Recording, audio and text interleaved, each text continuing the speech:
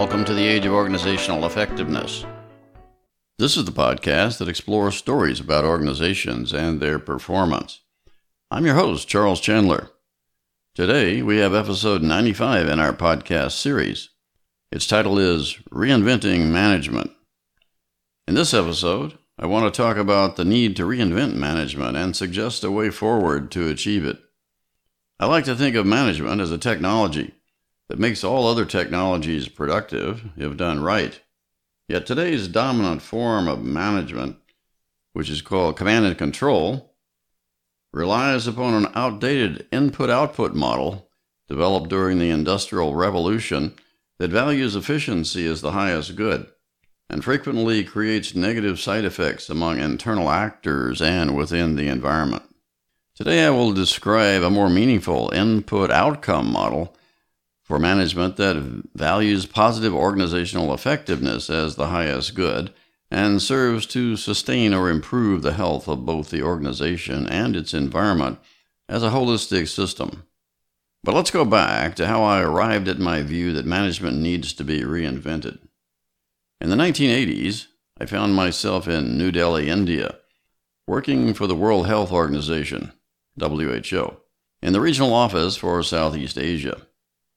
It was during the UN's International Drinking Water Supply and Sanitation Decade that ran from 1981 to 1990, better known as the UN Water Decade. At the time, I was the project manager for WHO and UNDP's Advisory Services Project, which was part of the decade. My job entailed visiting countries in the region to see what was going right and what was going wrong with the water decade, and help participating government organizations improve their programs. Government agencies in participating countries thought they knew what end users needed, since they had been providing water and sanitation services for decades. They said they just needed more funds to build more facilities. But completed facilities were frequently in disrepair, and others were not utilized by end users for the purposes intended due to a variety of reasons. The goal of the UN Water Decade was to expand the coverage of safe water and adequate sanitation in participating countries. The focus on coverage, in other words, access to services, turned out to be an unfortunate choice because the goal typically resulted in a numbers game in each country, where success was measured in rural areas, for instance, by how much of the population was covered with hand pumps and latrines. If rural users were within a few minutes' walk from a hand pump, they were deemed to have access to safe water supply. The fact that some of the hand pumps were in disrepair and others were not being used for their intended purposes was not easily reflected in the system. Much of the problem was due to a conceptual gap between the planners and the end users. They didn't understand each other. The planners were delivering engineering solutions based on their technical training, but the adoption and use of their solutions was hampered in traditional societies by the embedded patterns of thought found in the social and cultural narratives of the past. Later in the UN Water Decade, WHO urged governments to look beyond coverage to ensure the continued functioning of the completed facilities and their utilization by end users for the intended purposes. This example highlights a fundamental problem at the heart of traditional management approaches. That is, what counts as meaningful accomplishment. As we will see, the overall program goal for the UN Water Decade was set at the wrong level, a largely meaningless supply-side output which focused on coverage, which then drove what was delivered during implementation and the subsequent evaluation of completed activities. Traditional management does not distinguish between arbitrary output-level objectives and meaningful outcome-level objectives during the objective-setting process, and later during program implementation and evaluation. This problem was baked into management science at the beginning, and has not been corrected since. Historical examples of this fundamental problem can be found in the scientific management movement of Frederick Winslow Taylor from his book in 1911, or the management by objectives approach pioneered by Peter Drucker in his 1954 book, as well as some more recent management remedies such as OKRs, or objectives and key results, from the book by John Doerr. So, what's wrong with traditional management? While Gary Hamel of the London Business School has called management the technology of human accomplishment, traditional management approaches often fail to produce meaningful results. As a technology, management needs to be reinvented because it remains organization-centric and locked into a largely meaningless input-output model that values efficiency as the highest good. Early theories viewed organizations as rational systems. In other words, social machines of a sort, meant for the efficient transformation of material inputs into material outputs. Organizations were often depicted as largely closed entities separated from the surrounding environment. Inputs arrived at a factory. Engineers determined what technologies to use for processing, and outputs evaporated off loading docks, all in support of built-in assumptions. In the traditional input-output model, an organization extracts resources from its environment as inputs, internally processes the inputs to produce outputs, and returns to the environment the outputs it produces and the waste products it has created. While this model has been the historical basis for organizations large and small, it generally fails to produce meaningful and timely evidence for management decision support, and frequently creates negative side effects among internal actors and within the environment. Traditional management is so familiar that it's hard for most people to conceive of anything else. Its features include top-down, command and control, originally designed for repetitive manual work. Objectives focus primarily on output production and cascaded down from the top of the hierarchy to the lower levels. It's largely authoritarian and bureaucratic in nature. Efficiency is the highest good, reflecting an isolated and largely closed system. It's an input-output model, which is organization-centric, and within management's full control. It requires objectives to be clear, but virtually any objective is acceptable. Positive values are largely optional, meaning little self-regulation. Intermediation services, that is, balancing supply and demand, are performed by the market, utilizing financial and economic benefit exchanges between relevant actors. And finally, waste products are returned to the environment. In the traditional approach, managers at the top of the hierarchy identify goals and develop strategy, sending directives to the lower levels. This approach conforms to the early goal model of organizational effectiveness, wherein an organization is believed to be effective if it accomplishes its stated goals, which are set by management. Despite its continued widespread use, the goal model has been debunked by scholars.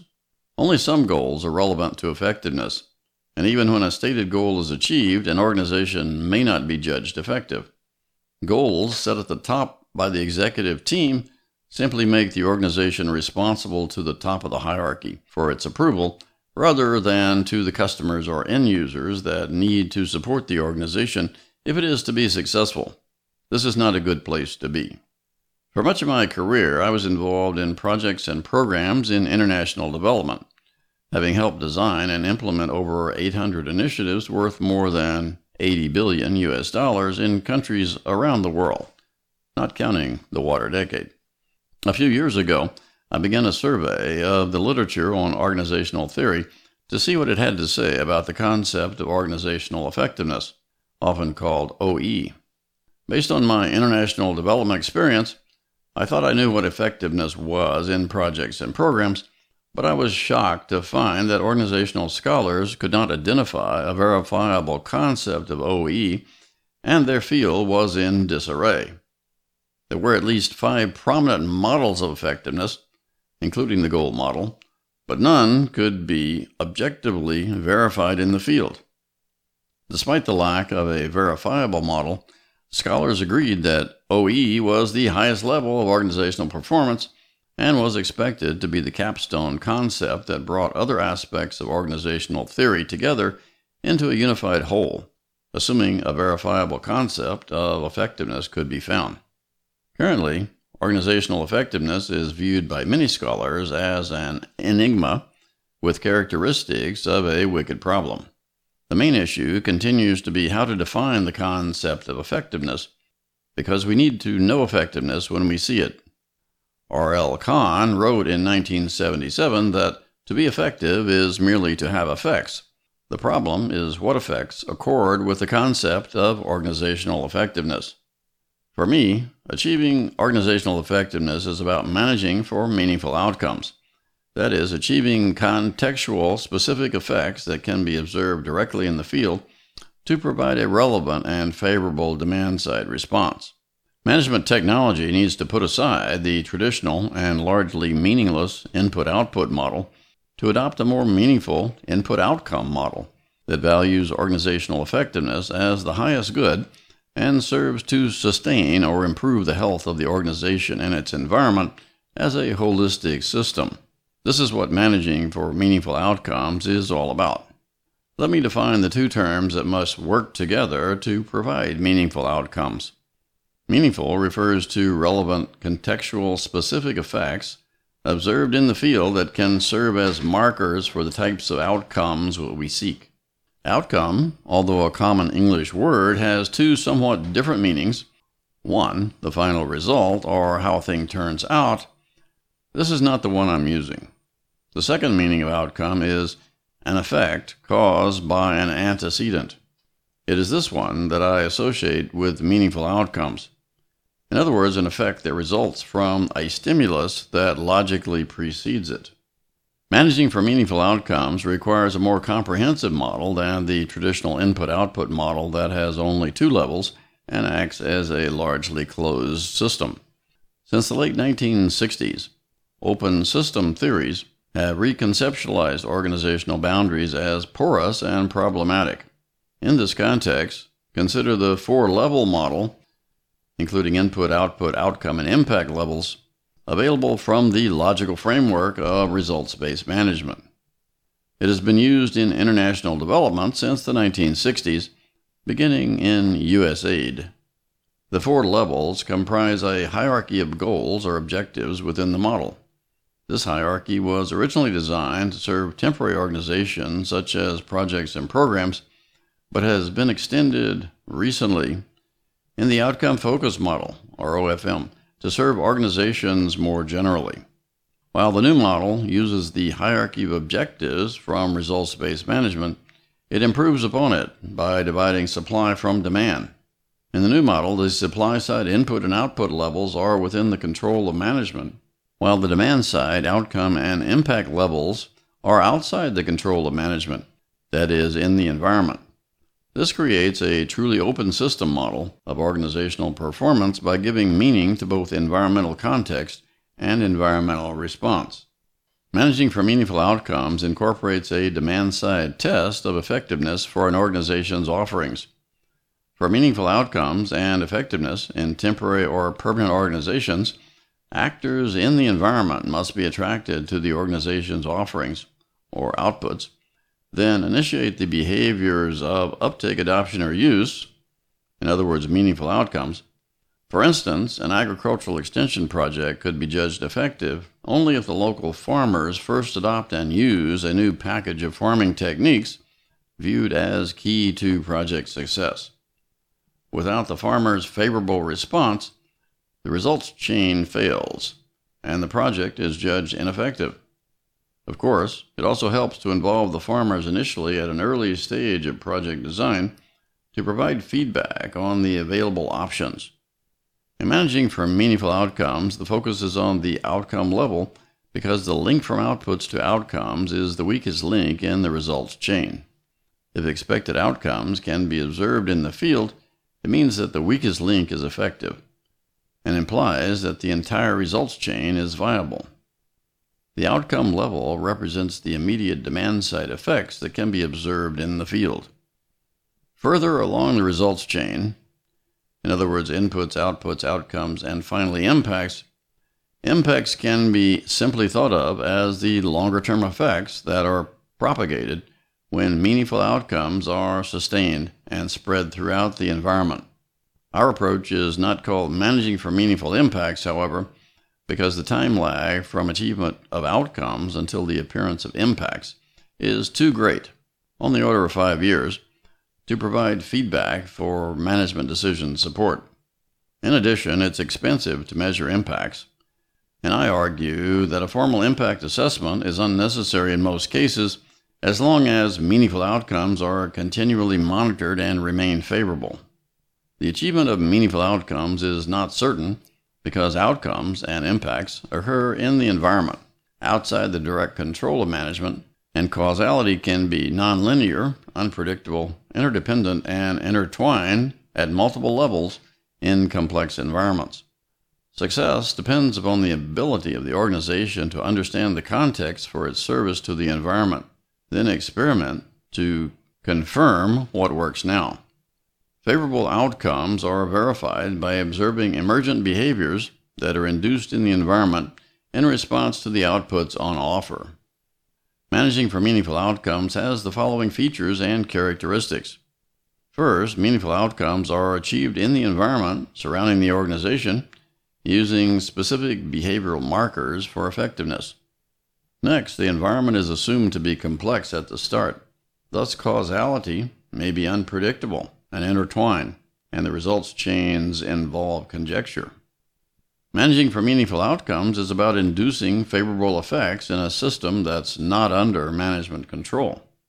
It involves self-regulation of processes in order to uphold positive organizational values and reduce or eliminate negative side effects.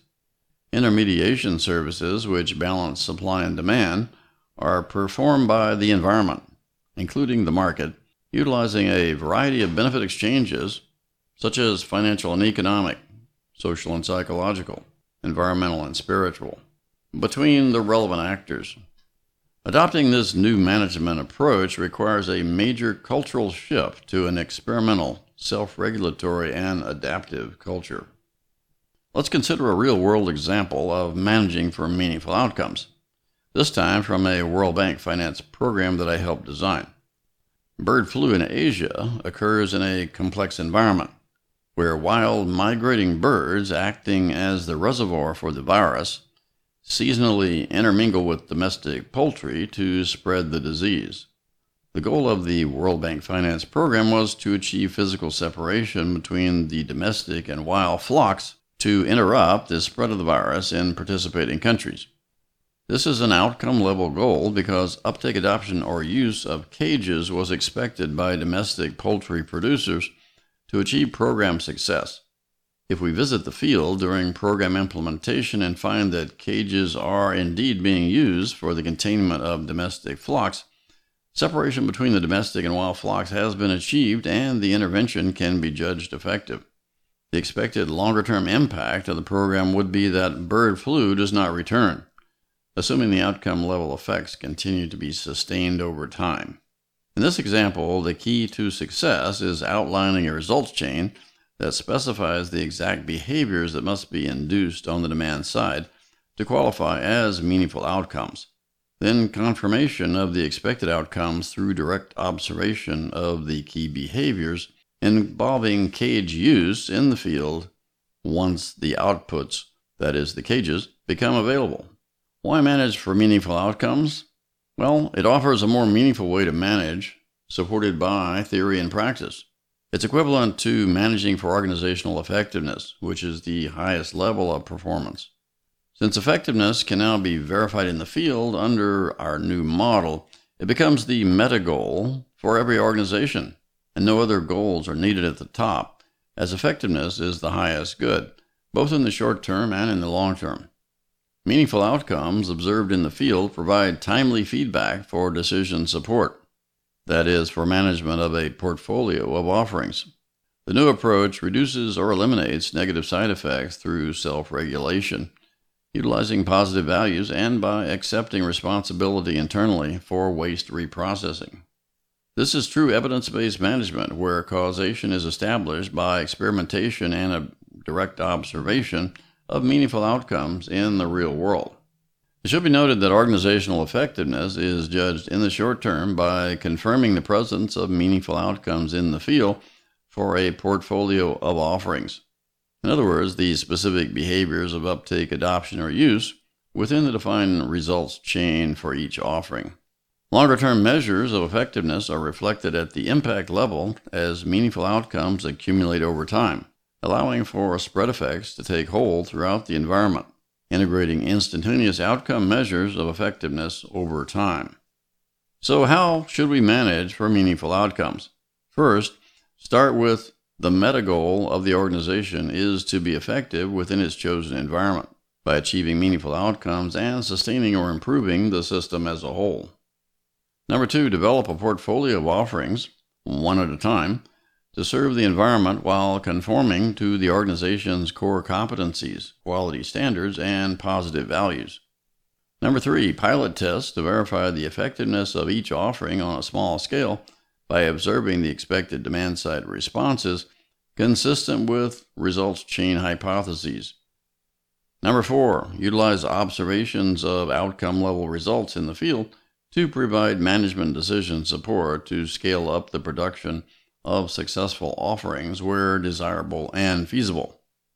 For me, the technology involved in managing for meaningful outcomes is equivalent to the technology of management by positive organizational effectiveness that I described in my 2017 book, Become Truly Great.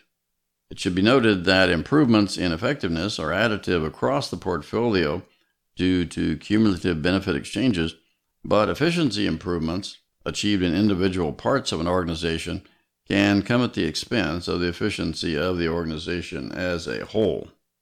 An often quoted view among organizational consultants and practitioners is that efficiency is about doing things right, while effectiveness is about doing the right things. Peter Drucker meant this statement to refer to the effectiveness of executives, not their organizations. When it comes to organizations, efficiency experts proudly declare that efficiency is the domain of doing the right things right the first time and every time. Effectiveness, on the other hand, as discussed today, is something entirely different. It's not about doing anything within the organization. It's about achieving something outside of it, that is, meaningful outcomes. Under our new approach to management, the meta goal of every organization is the same. That is, to be effective within its environment, while sustaining or improving the system as a whole. The approach focuses the attention of the organization on its external interface, and it is encouraged to be in tune with the immediate and future needs of its environment.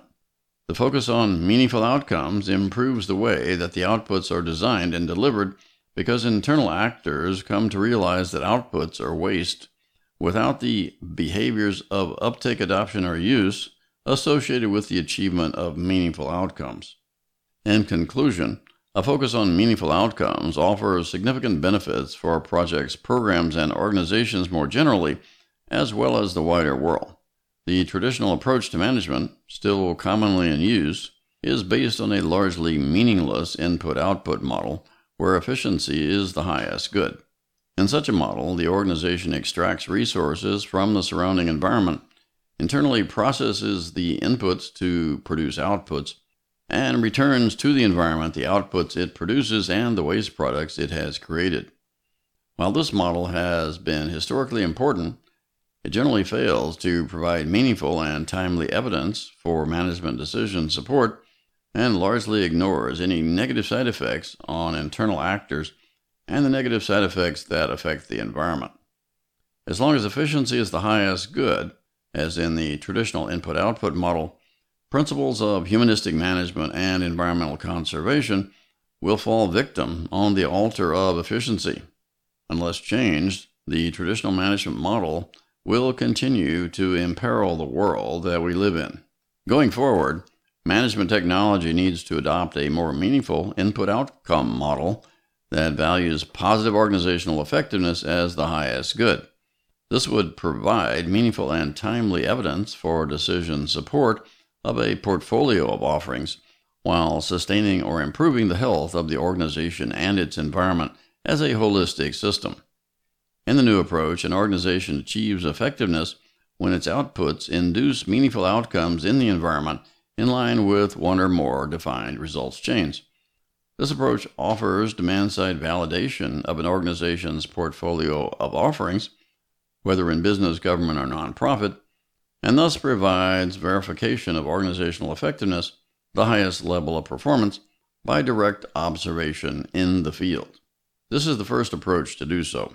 The new approach provides a verifiable concept of organizational effectiveness that creates a capstone to organizational theory and offers a more unified and parsimonious approach to the field.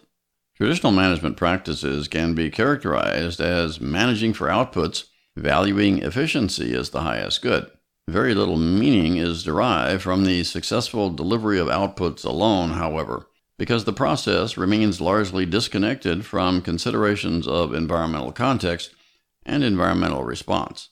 The new approach advocated here can be characterized as managing for meaningful outcomes, valuing positive organizational effectiveness as the highest good. It offers a better way to manage by creating a path to more effective organizations, a more meaningful technology for human accomplishment, and a better world. And we're going to leave it at that today. Thanks for joining us. Join us again next time when we'll again consider stories about organizations and their performance. That's all for now.